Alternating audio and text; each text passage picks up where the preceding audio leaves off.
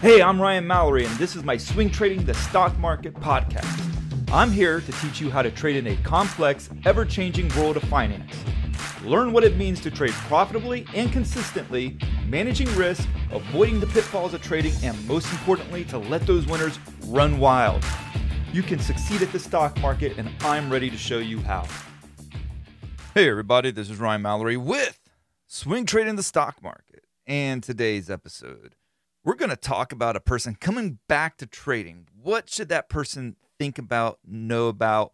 What are the challenges ahead for a person that left trading because of some difficult situations pertaining to trading, unfortunate lessons that had to be learned, and then now is coming back to trading? What's the takeaway there? What should we be talking about? What should we be encouraging that person to think about as he makes his way back into the world of trading? As always, I never use people's real names. I always give them a fake Florida redneck name. And this instance, we're going with Pearl May. Pearl May writes, Ryan. And by the way, this is kind of a long email, but it's good to tell the emails. It gives you an understanding of what other people are thinking and what other people are feeling. Because so often when we're trading, we're just in front of our screens. We don't see the emotions out there from other traders. So one of the valuable aspects of this podcast is being able to see the questions and the emotions that other people are sharing. And they can write that stuff to me because they know I'm not going to give away their real identity. And so it allows for some real and raw authenticity. So the only thing that's not authentic, though, is the name that I use in this podcast. So Pearl May writes, Ryan, first, thank you for what you've been doing with the trading community. I have been binge watching your YouTube videos for the last couple of weeks, probably 150 so of them completed so far. Additionally, listening to your podcast on my daily 50-minute commute to and from work. I find them refreshing in the fact that you are not hyping the outlandish get-rich-fast, buy-here-now promotions that are plagued within the market. Thank you for that.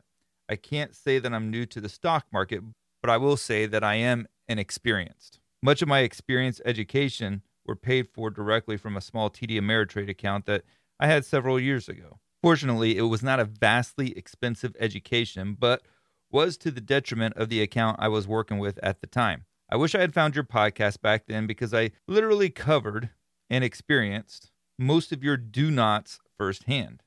LOL. Education and experience can be both expensive, but it's what we take from them that determines its value. Wow, that's actually pretty deep, right? I mean, you can have all the experiences in the world. If you don't take value from them or you don't take the lessons learned from them, what good were they?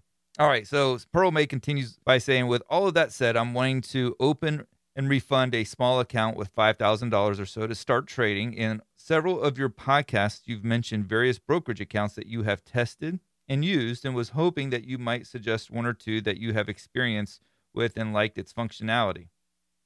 I'm not looking for something like Robinhood, as it seems to be missing a lot of tools. I also enjoy the charting and the analytical side of trading, so I would be liking to something that has those abilities without overcomplicating it for a noob. I do still have the Ameritrade account, now owned by Schwab, and I like the Thinkorswim platform that I used previously. Commissions were like $10 a trade, and I didn't know any different charting software out there, so that may date me when I first used it. But I do like the T2108 indicator, and from what I can find, it's proprietary to TC2000 software. TC2000 seems to be a user-friendly powerhouse with analytics for a monthly fee, and the brokerage gets you a discount, but also charges a few dollars per trade. Is it worth opening the brokerage account with them and using TC2000? Any suggestions are greatly appreciated. I know you're very busy, but I'm just hoping to restart on the right foot. Also intrigued to learn about your stock market oscillator. I genuinely respect the approach that you are taking with trading and promoting discipline versus the typical billionaire in 60 days at 30 minutes a day. My overall goal as a part-time trader is to trade regularly, but learn while building an account over the next 12 years or so, hoping to have a modest account by then that I can continue to trade and that will provide some additional income to my retirement portfolio. I've been a career paramedic FF in the 911 world since I was 19, with almost 28 years in and now serving as chief officer for the last 5. I find myself looking to the next chapter of my life after work. Again, thank you for your time and service that you're providing the trading community. I look forward to learning from you. Sincerely, Pearl May. Okay, so there's a lot to talk about, and the real emphasis here it's not so much the specific questions that he's asking, but the fact that he's coming back to trading. And that's really what I want to highlight here, because when we look at 2020, I was reading a stat on this the other day. In 2020, when everything started shutting down for the COVID lockdowns, 10.5 million people opened up trading accounts. That's a lot of people, and a lot of people probably opening up trading accounts that didn't know what the heck they were doing. And then in 2021, another 10.5 million people opened up trading accounts. So you're talking about 21 million people that are jumping into the stock market. And I would say in 2022, a lot of those went away, never to come back again. But we have one here, Pearl May, coming back into the stock market. So I want to spend some time talking about what we should be thinking about as we come back into the stock market for another attempt at glory. First, though, a few housekeeping items here pertaining to the questions in this email. One, I like to use Thinkorswim for my swing trading. That's one of my favorites. If I have to choose another one, it would be Fidelity. I think they're pretty good as well. I do use a separate charting platform outside of them. I think both of them do have adequate software programs that are included, but I do like TC2000 for one of the reasons. The T2108 indicator is one that I use and I really like a lot. That measures the percentage of stocks trading above their 40-day moving average. Now, there's probably other platforms out there where you could probably code something that would give that to you. You probably could figure out how to code it in Thinkorswim for all I know. I'm not sure. And then I also like Fidelity. I think their order entries are pretty good. I think I get good fills when I trade with them. So I've always liked those two. And a lot of it's just more from familiarity more than anything else. When I first was working in corporate America, I had a Fidelity account, so I got familiar with it there. And now I use my long-term accounts in Fidelity. So I think they're a pretty good outfit. And Thinkorswim I mainly use for my swing trading. And there's a couple of compliments that he paid towards me about not being the person that's overhyping stocks or, pushing a get-rich-quick scheme. And why is that? Why is it that I don't do that? Not to brag on myself. That's not what I'm intending to do, but it's really focusing on so many of the charlatans in the industry that are out there to give you false hopes. One of the things I don't want to do is give you false hopes. Trading is very hard. Trading is very difficult. It's mesmerizingly taxing on the brain. I've broken mouses before, or mice. I don't know what you call the plural of a mouse, but I guess it's mice, right? I mean, it would make sense. And then I've also broken keyboards over the years. It can get frustrating. It can get emotional.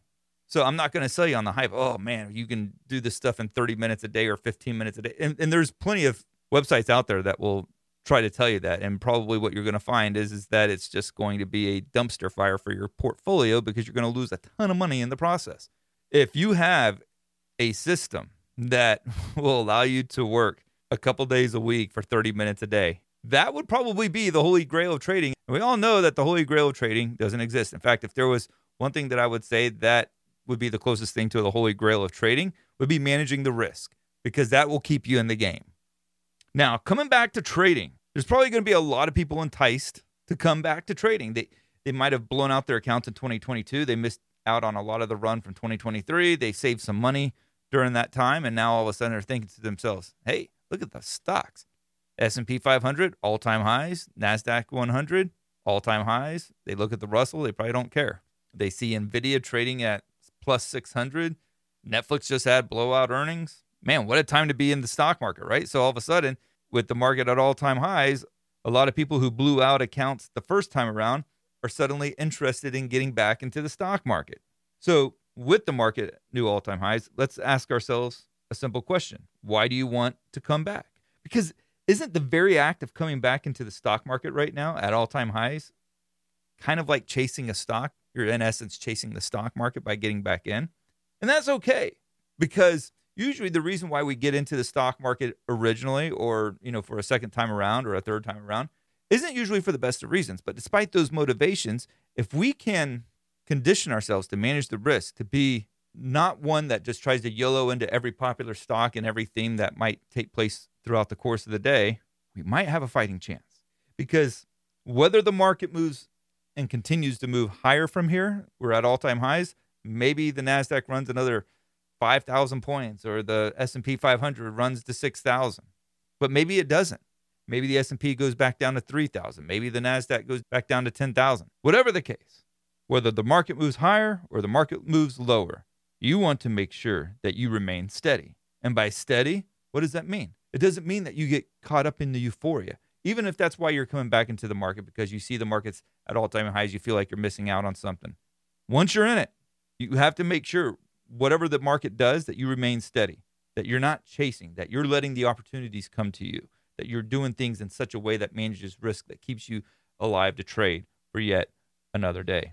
There was a book that I read probably, I want to say about 20 years ago, and it had a huge impact on my life. It was called Ordering Your Private World. It has nothing to do with the stock market. But there was a part of a book where it talked about a boat captain, and he's out at sea, and his boat is being tossed around by the waves, and everybody on the ship is panicking. The crew, they're going to the captain, they're saying, and they're panicking, and there's like, what are you going to do? What are you going to do about it? And he has this incredible calmness about him. He knew his boat. Things were in place to weather the stormy seas. And so his private world was in order. And just like the captain was able to stay calm despite the stormy seas, despite the waves that were crashing up against his boat, we as traders have to approach the market in such a way that whether it moves higher or lower, whether we're facing the stormy trading markets on a day-to-day basis, there's uncertainty all around us. We don't know if the Fed's going to cut. We don't know if inflation's going to get tamed. We don't know if there's a recession on the horizon or if we're going to have a soft landing. Our private world has to be in order. Our trading strategy has to be in order. We have to be managing the risk. And if you're able to do that, then yes, a certain calmness prevails in your trading. Because when you come back into trading after being out of it for a while, you don't want to be wiped out by the first hiccup or in the case of the boat captain, by the first wave that hits the side of your boat. You don't want the whole boat to just sink.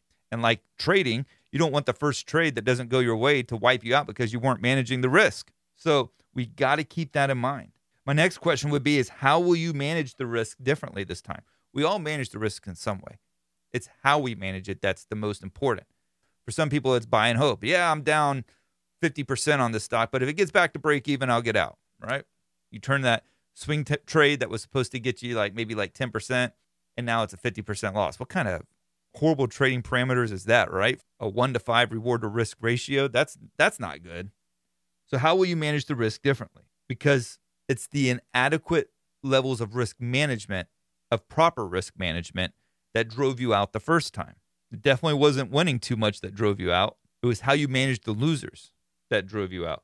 And not only just the losers, but then when you do have a winning trade, you have to make sure that you're managing the winners as well. Risk management doesn't just begin and end with losing trades. You also have winning trades that you have to manage the risk on as well. But ultimately, what is it that drove you out? Because you probably had such bad trades, such horrible losing trades, that it wiped you out of commission. So let's focus on that. What are you going to do differently this time to manage the risk that you didn't do last time? Because if it was working out great for you, you never would have left. If you were making $1 million a year swing trading stocks, you would never have left. You wouldn't be like, yeah, this trading's just not for me. No, you would have loved it and you would have stayed in it. So what did you do wrong with your losing trades that wiped you out? What did you do there that was so wrong? Focus on that and make sure that you don't do it again. It could be that you were going too big on your position sizes. You were going all in on every trade, and then you have one bad trade, and maybe it's something that was completely out of your hands. Maybe you got into a stock that was trading at 100. They came out with, for instance, this past week, ADM, right? Archer Daniels. Very steady, value-driven stock. Doesn't garner a lot of headlines. Doesn't make splashy moves. There's suspicion of accounting fraud or to something to that degree. Executive gets laid off. I don't know the whole story behind it, but the stock plummets. It goes from 68 down to 52. Now, let's say that it had a good swing trade that was setting up, and I had gone along on it the day before this news came out. Is that something that I can come back from? Yes, it is. But it's going to be very difficult to come back from it if I was 200% long on a trade using leverage. Yeah, that's going to be a real humdinger. But if I was managing trades, let's say 10% of my portfolio was on it and I'm losing plus 20%, yeah, that's going to stink. But if I'm putting 10% down on the trade, that's about 2% of my portfolio. And yeah, I can come back from that. That won't ruin me as a trader. But if let's say I'm 200% long. Let's just say I have $5,000 account. I got 2-to-1 margin. So I go $10,000 long on this stock. I just lost 40% of my portfolio. Do you see the differences in risk management here, how it can wipe out one, but depending on how you're position sizing? So we have to ask ourselves, what are we going to do differently this time around when we come back into the market? And let's look at it as a process. Our trading will be defined as a process. It's not going to be getting right back into the market and being successful right out of the gate. It's not going to happen that way. There's going to be trials. There's going to be times where you want to revert back to your old ways. So this process is really broken down into 3 areas.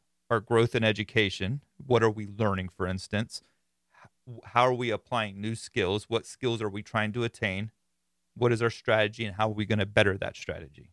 That's the educational process that we have to focus on. The second area is the trading process, making sure that our emotions are staying in check, that we're not doubling down on losers instead of taking a small loss on a trade that didn't go our way.